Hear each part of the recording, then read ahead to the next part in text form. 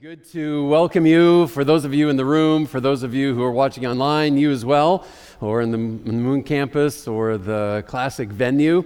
Good to have our congregation listening together, even in different places and at different times, just to be able to focus together on what the Lord is doing in us and how He is leading us. With trick-or-treating being just right around the corner, I wanted to tell you a story of something that happened at this same time last year.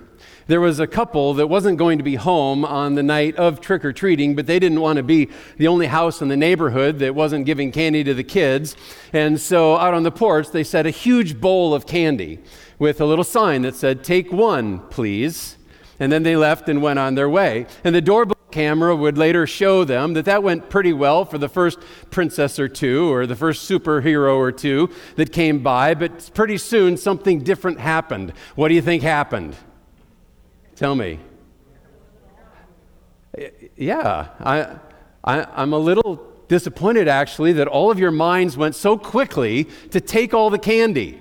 I mean, I never would have thought about that, but apparently that's where all of your minds are. All right, well, actually, that's exactly what happened. That's exactly what happened. About a 10-year-old boy shows up. He sees this huge bowl of candy. He kind of looks around. Nobody's there. And so he takes and he dumps the entire thing into his pillowcase. And off he goes with the triumphant, "Yes." Meanwhile, in another city on the very same night, there was a girl, a 12-year-old girl. Christina Coleman was her name. She came up onto a porch and encountered the exact same situation. Only in her case, the bowl that she found there was completely empty. And so what she did is she took candy out of her own bag and she put it in and filled up the bowl, saying later that she didn't want any kids to come by and not be able to get candy. None of you thought of that, though, did you? Except one person over here. Yeah, all right. No, I'm just teasing you with that because I pretty much probably know kind of where your mind is. Which of those kids would you rather be? Right? Which of those kids would you rather be? Even though the boy got all of that candy, you still want to be the selfless girl, don't you? That's where you want to identify. And why not? Because she's selfless, because she's demonstrating a character and she's demonstrating a generosity. And it's very winsome, the step that she takes. And in doing so, she actually proves for us Jesus' words, which are these, which say, "It's more blessed to give than to receive." It's more blessed to give than to receive. She proves that just in her actions, and we want to follow after those actions. It seems so obvious in the situation of a story such as that. But what can happen is that we grow a little bit older, and all of a sudden what seems so absolutely obvious gets a bit more cloudy. Because somehow for us the stakes all of a sudden seem to be a bit higher. And so we start to make different choices. Why? Well, we're going to think about that and talk about that concept and that idea today. Today we're continuing on in our Future You sermon series that we started a few weeks back, where we're thinking about who is it that we ultimately want to be? What do we want to have be true of us in the future? Who are the people that we want to be? Understanding that there are some things that we need to do today in order to set us up to become those people. Because we don't just automatically become the people that we want to be because we just wished it on a star at one point. We get to become those people because we intentionally set a course there, because we got on a path in the moment that ultimately causes that thing to come about in our life. And today we're going to be thinking about our future you as we think about being generous, about thinking about our future financial situation, of thinking who we're becoming as it relates to our finances and where they are going down the road. We know that in our minds that it's a good thing to be generous. Our bodies even know that. According to Cleveland Clinic, they said that when you're generous towards someone or you give a gift, your brain secretes feel-good chemicals like serotonin, which regulates your mood, and dopamine, which gives you a sense of pleasure, and oxytocin, which creates a sense of connection with others. Yet despite all of that, we still have trouble oftentimes in being those people. And the question is why? Why do we have trouble with that? So what I want to do is I want to, first of all, just get us started by talking about some of the things that can stand in the way of us experiencing a future you that is filled, that is exactly who we would desire to be when it comes to this realm where so often, so many of us can struggle. So a few things of what impedes generosity is where we're going to get started. That's there on your outline. What stands in the way of future you being a generous person and being happy about it? A few things. The first of those things that impedes it is this: scarcity thinking. Scarcity thinking. A person who thinks scarcity thoughts believes that you can never have enough, believes that the circumstances that happen and transpire around us in our lives are things that ultimately are probably working against our benefit. They're going to take us off in a direction that is going to be negative for us when it comes to our financial situation. It's actually a very common perspective that lots and lots of people have, but it's also a very dangerous perspective because it always puts us in this situation where we feel that the resources around us have to be grabbed. They need to be guarded. We need to be very skeptical about any person or any circumstance that comes up, anything that comes into our house, because we are pretty sure that something is going to work to steal these things away from me so that I'm going to be in a worse position going forward. It's a crippling and discouraging way to live. And Jesus told a story about a person just like that in Matthew chapter 25. It's called the parable of the talents. And I'm sure that many of you are familiar with it. The story basically goes, the parable goes, that there are these three different people who are each given a sum of money, a talent. Actually, in the in the NIV, it talks about them as bags of gold. But one person is given 5 talents. A talent is just a large sum of money. Given 5 talents, the next guy is given 2, and the last guy is given 1. The one who has the 5 talents goes out, he invests it, he puts it to use, and he gains 5 more. The one who has 2 does the same thing, invests it, puts it to good use, and gains 2 more. And the story, the parable, celebrates them, celebrates what they have done, celebrates their perspective, how they've put it to use. But it's a little bit different for that last person. The last person has a different perspective. And here's his perspective. Here's what he says. He says, "I was afraid and went out and hid your gold in the ground." What is that? That is scarcity thinking. That is thinking that there is going to be something that's going to take it away. If I don't very carefully guard it, if I don't very carefully sit on it, somebody's going to take it away from me because I've got a mindset that says it's always, or essentially always, going to work out negatively for me, instead of considering the idea that there might be a positive future for me when it comes to my resources, to the things that I have. It's scarcity thinking, and that's where he is. However, the master's not very impressed. He says, his master replied, "You wicked, lazy servant, so you knew that I harvest where I have not sown and gather where I have not scattered seed? Well then, you should have put my money on deposit with the bankers so that when I returned, I would have received it back with interest.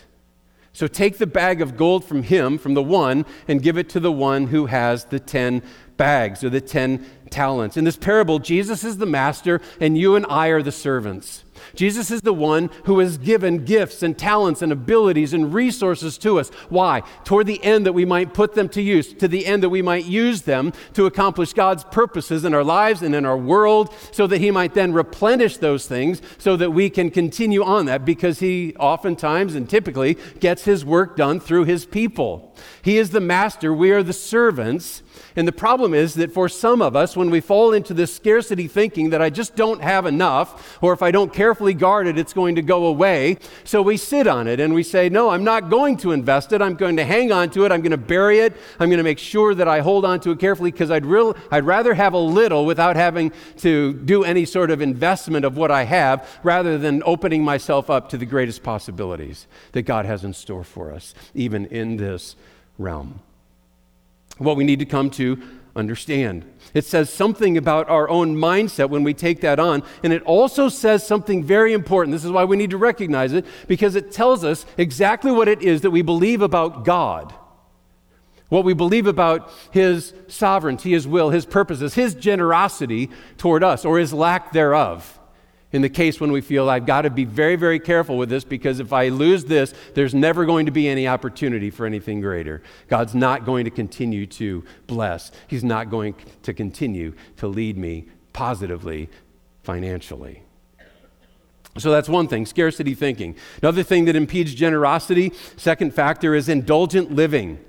It's just what it sounds like. It's a person who sees their finances as a means to indulge themselves in things that they want. Even things, even things like perhaps grilled cheese. Here's what I'm talking about. If you want, you can go to New York City, you can go to the Serendipity 3, and you can buy this grilled cheese sandwich. It's called their quintessential grilled cheese sandwich. And it will only cost you $214 for this grilled cheese sandwich. Now, it is a special kind of cheese, and you can see there, it's actually dipped in edible gold.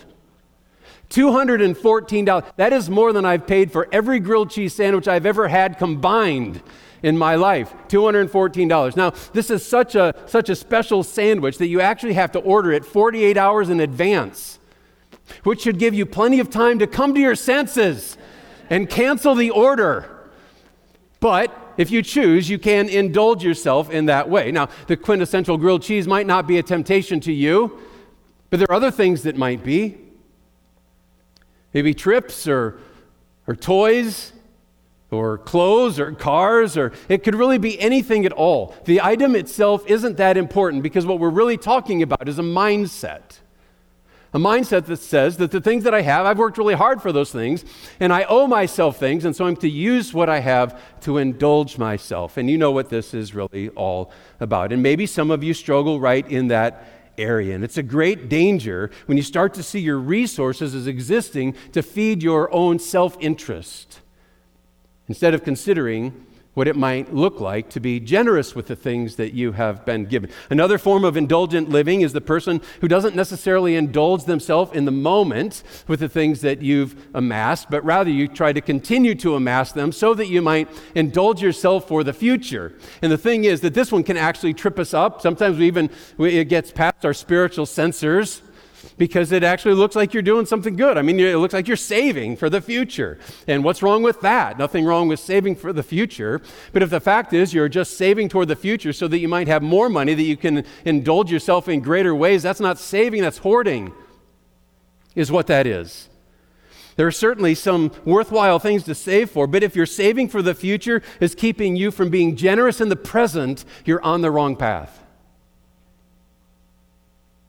If you're saving for the future is keeping you from being generous in the present, you've set yourself up for failure.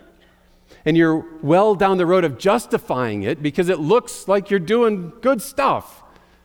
But really it's just standing in the way of what God's purposes and will would be for you. Now, that's a bit of a surprise perhaps because it would seem like indulging your own interests would lead you to a place of happiness, to a place of joy, right? I'm getting all of the things that I want, but it doesn't lead you there. Maybe momentarily you feel a bit of that rush, but ultimately it's not, because ultimately what it's doing is enslaving you. That mindset is enslaving you. Indulgent living makes consumption, whether now or in the future, a primary source of meaning and value in your life. It enslaves you because you need to continually be generating the ability to get more stuff, because if you fail to get more stuff, you fail. Because you've already gone on record essentially saying that this is where I find my meaning and I find my value by indulging myself, and if so, you're not able to continue to do so, you fail. So you need to keep pushing. And for some, it's looked like I need to put in more hours. I need to get a second job. I need to keep bringing in and sitting on the things that I have so that I'm able to indulge myself rather than take on the perspective that God would have me to take on. It will leave us chronically dissatisfied. Ecclesiastes 5 puts it like this: whoever loves money never has money enough. Whoever loves wealth is never satisfied with their income. And that could be one of the reasons why people who earn between $100,000 and $500,000 a year, that is the least generous group of people of all when it comes to charitable giving. Those who earn less than $50,000 a year far, far, far exceed generosity percentage-wise of those that earn upwards of $500,000 a year. The reason is because it's not about the amount that you earn, it's about a mindset. It's about an attitude. It's about the spirit with which you approach it. So don't think that, well, yes, I know, I'm figuring out a way, I'm justifying not giving anything now because I earn so little. I just don't have the opportunity to do so. But as soon as my income goes up, then I'm going to get on board. Then I'm going to be so generous. No, you won't. Because it's a mindset. It's not about the amount. It's about a mindset. And we can get stuck in this realm. And the things that you are practicing now, remember when we talked about habits? The things that you're practicing now are going to be propagated regardless of the amount that you have, unless you do something to turn that around. All right, then one more thing that impedes generosity is insecure feelings. Insecure feelings. There are a lot of variables in life that we don't have control over. What if something happens to your health? What if you lose your job? What if you need to get another car? What if the market tanks? What if you lose your investments? What if Matt Canada continues to be the offensive coordinator even next year?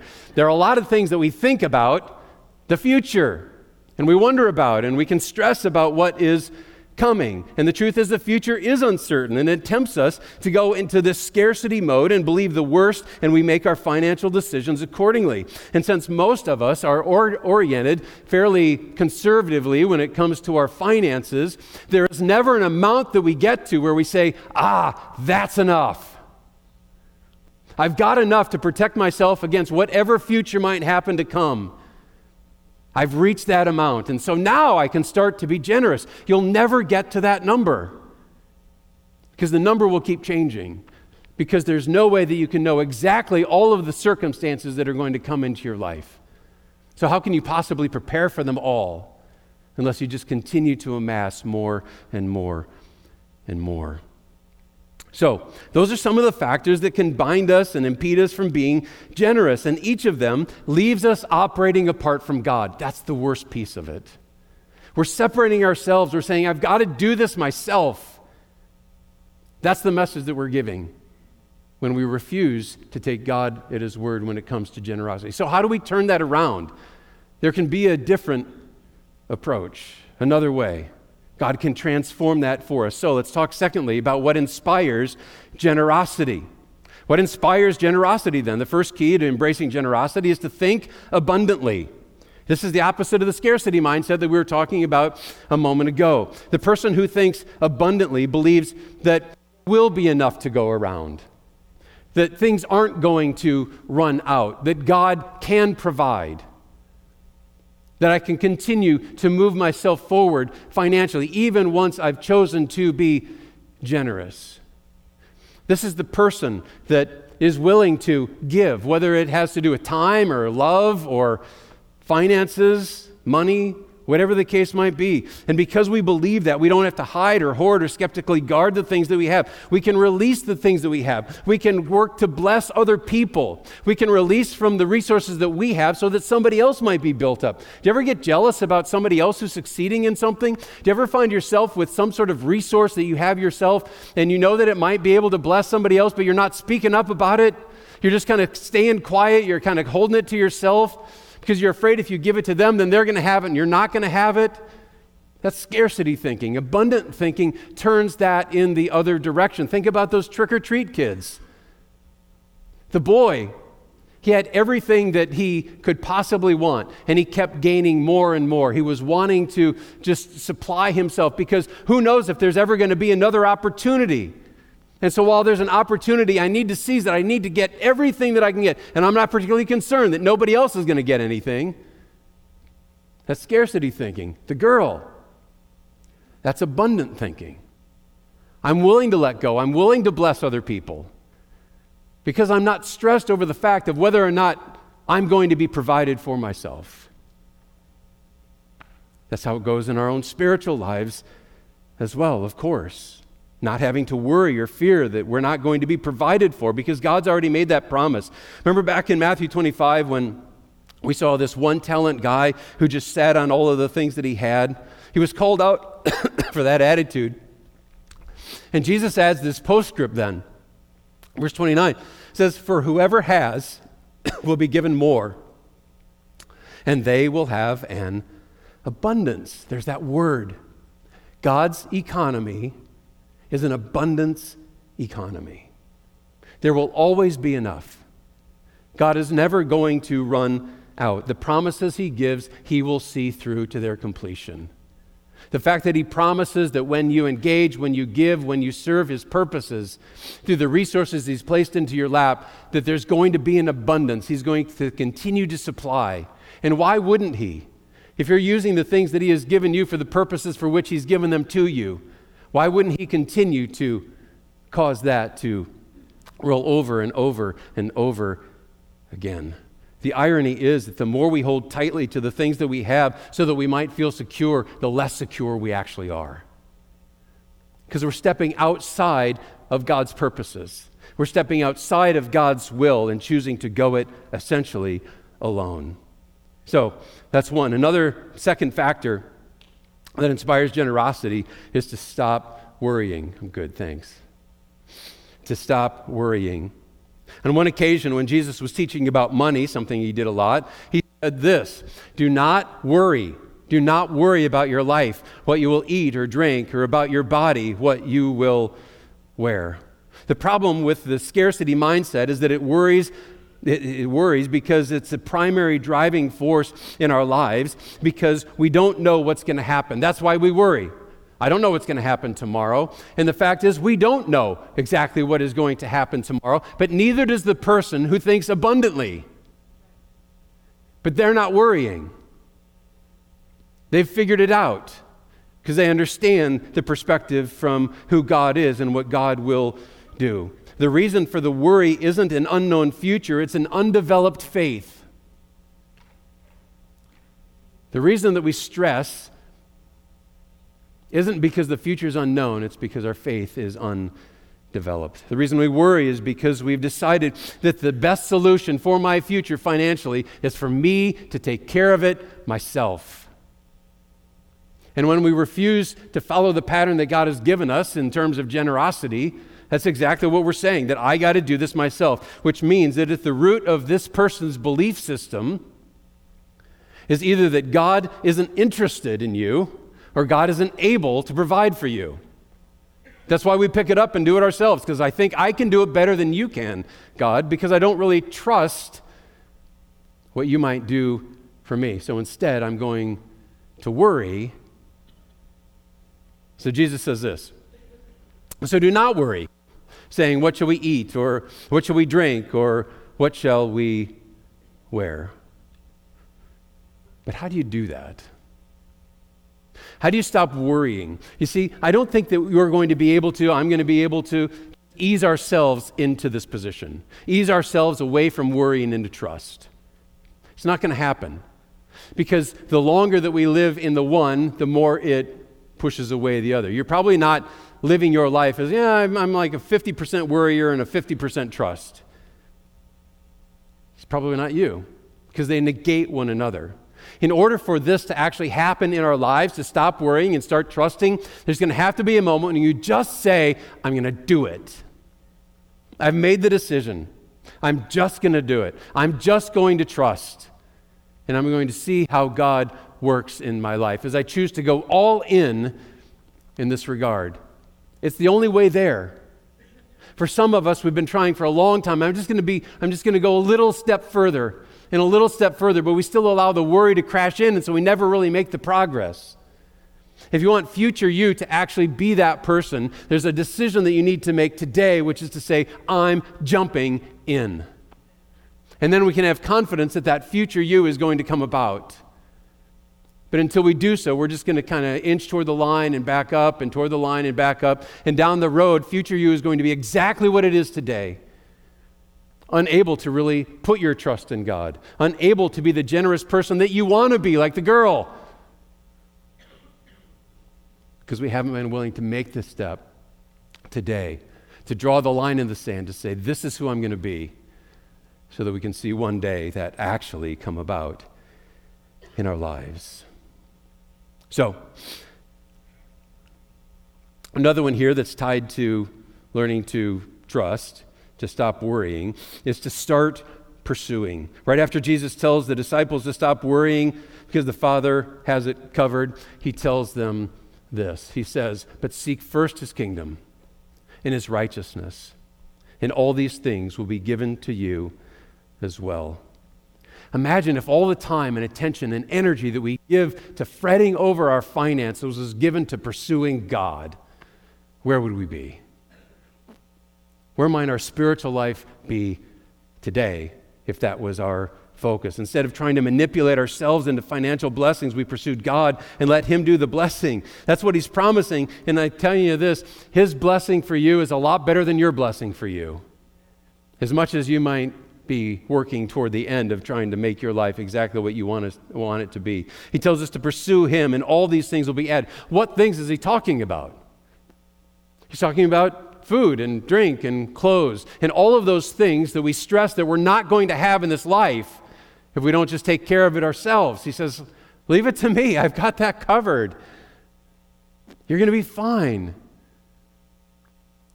Walk in my will and my purposes for you and experience the blessing. The root of all of this is that more than anything else, God wants your heart. Why? Because if God has your heart, he knows that he can release anything into your hands.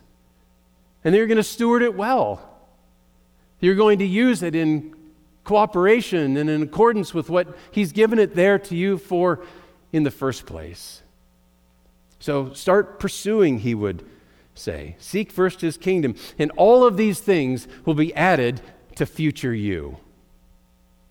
That's who you'll start to actually become. The decision just doesn't happen there.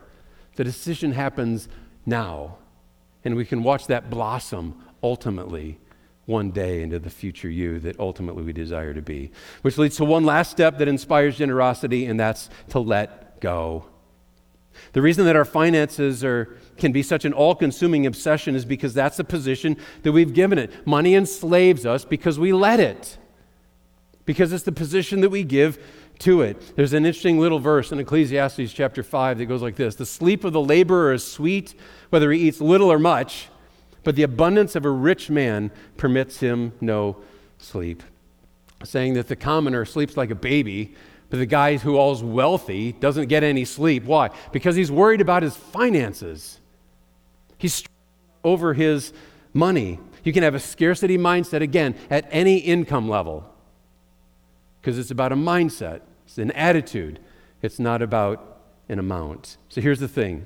The way to break money's grip on you is not to amass as much of it as you can. The way to break money's grip on you is to let go of it. Does that sound counterintuitive? Yeah. It probably sounds a bit counterintuitive, but it's true. The higher value we place on guarding our money, burying our talent, the more that we're going to be enslaved by it. It happens. You probably have circumstances in your life you can point to. I have some. My girls love to tease me about a time that I got a new car to me, and it was nice and beautiful and shiny, and it didn't have a ding or a dent on it. And so we'd go to the store, and I'd park like half a mile away.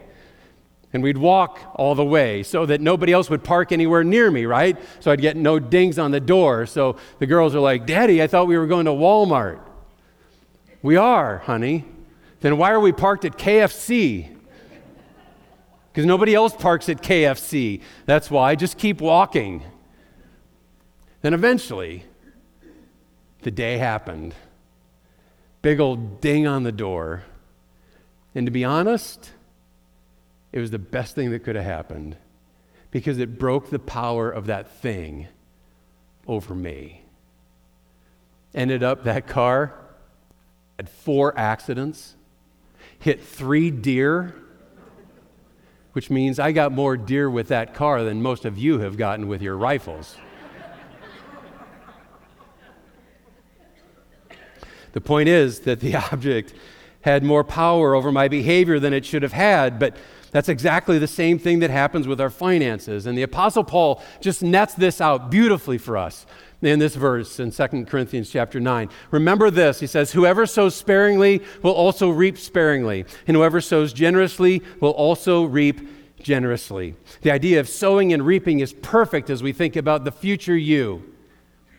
He who sows sparingly reaps sparingly. What do you want your future to be? You want it to be a sparing future financially? I'm guessing no. Do you want it to be a generous financial future? I'm guessing yes. Well, what's it say? The one who sows generously reaps generously. You want the future you to be in a generous circumstance? Absolutely. Then it says right here, you need to sow generously. It's the whole future you idea that we have been talking about. We can't just live for ourselves and disregard God's wisdom when it comes to our generosity and expect the future you is going to thrive. It doesn't happen that way. That's not pursuing wisdom. That's playing the Powerball. I'm going to just invest $2, hopefully, and today I'm going to get a benefit on that, $2 billion. It's not the way that it works. Whoever sows sparingly will also reap sparingly. That is not some mysterious verse that let's figure out what the Greek really meant there. Whoever sows sparingly reaps sparingly. You want a sparing future you? Sow sparingly now. It's not rocket science. You want a generous future you? Sow generously now. Paul tries to make it as plain as he possibly can for us. Now, my guess is that this isn't a principle that most of you are like sitting there like, man, I've never heard this before. This is great stuff. I'm guessing you probably have. Some of you are living it. And you're experiencing and living out that sort of generosity, and you're blessing other people, and you've been blessing the ministry of the church, and people are being reached for Jesus because of your generosity, and that's awesome. But it's also possible that you've heard this before, and you are saying to yourself, my present you, me, isn't exactly what I would desire it to be. I desire that my future me would be better than my present me is in this regard. There's room for growth. Maybe you haven't quite crossed over this bridge yet. Maybe when it comes to tithing or some form of grace giving or something else. If you haven't, I'm guessing that it's not because you don't want to. I'm guessing the reason is because you just don't think you can. Back to what we were talking about. You want to be the girl, not the boy, in the trick or treat story. It's back to what we were talking about. This idea of how do we get there? It's actually not that difficult to come to understand.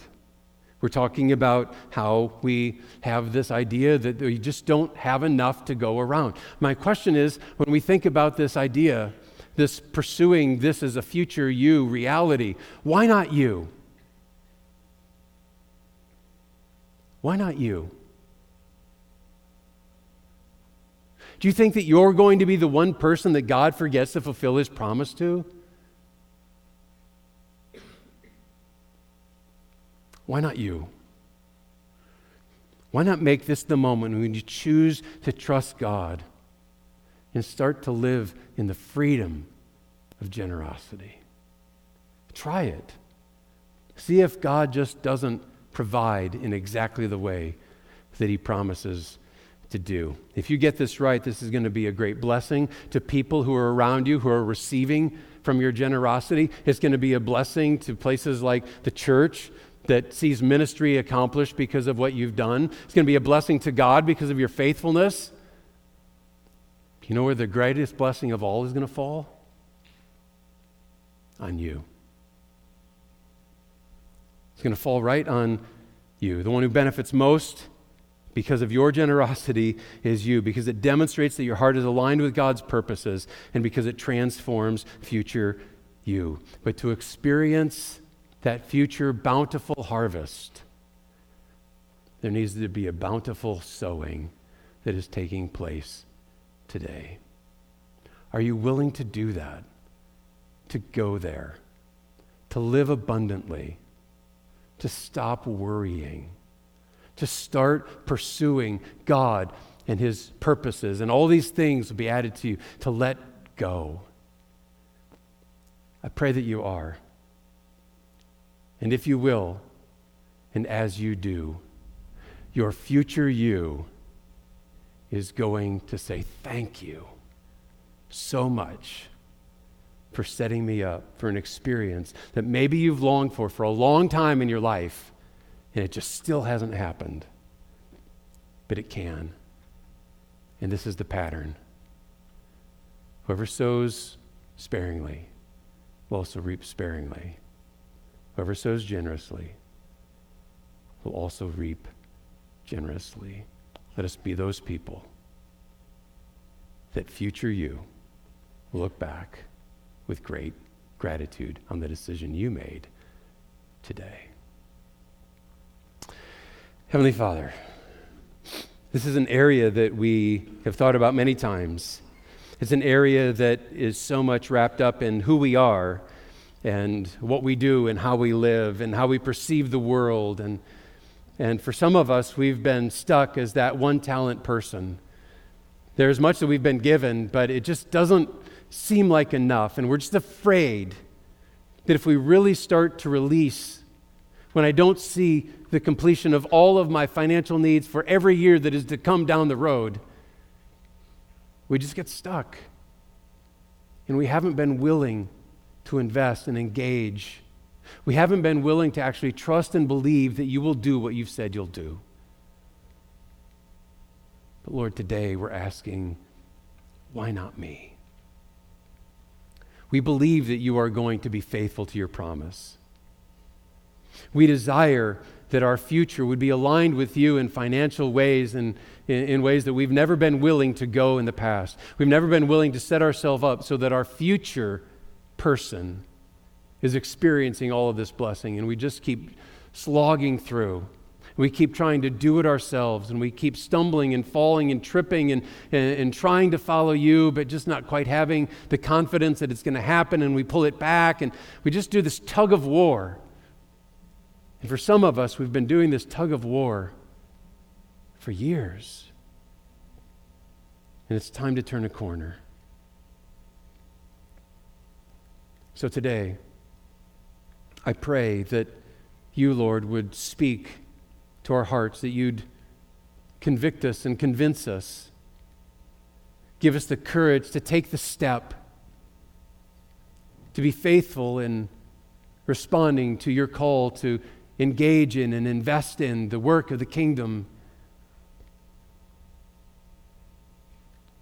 Father, we submit ourselves to that end, asking that you will do in us what you can so that we might experience the greatest future you that you have in store for us.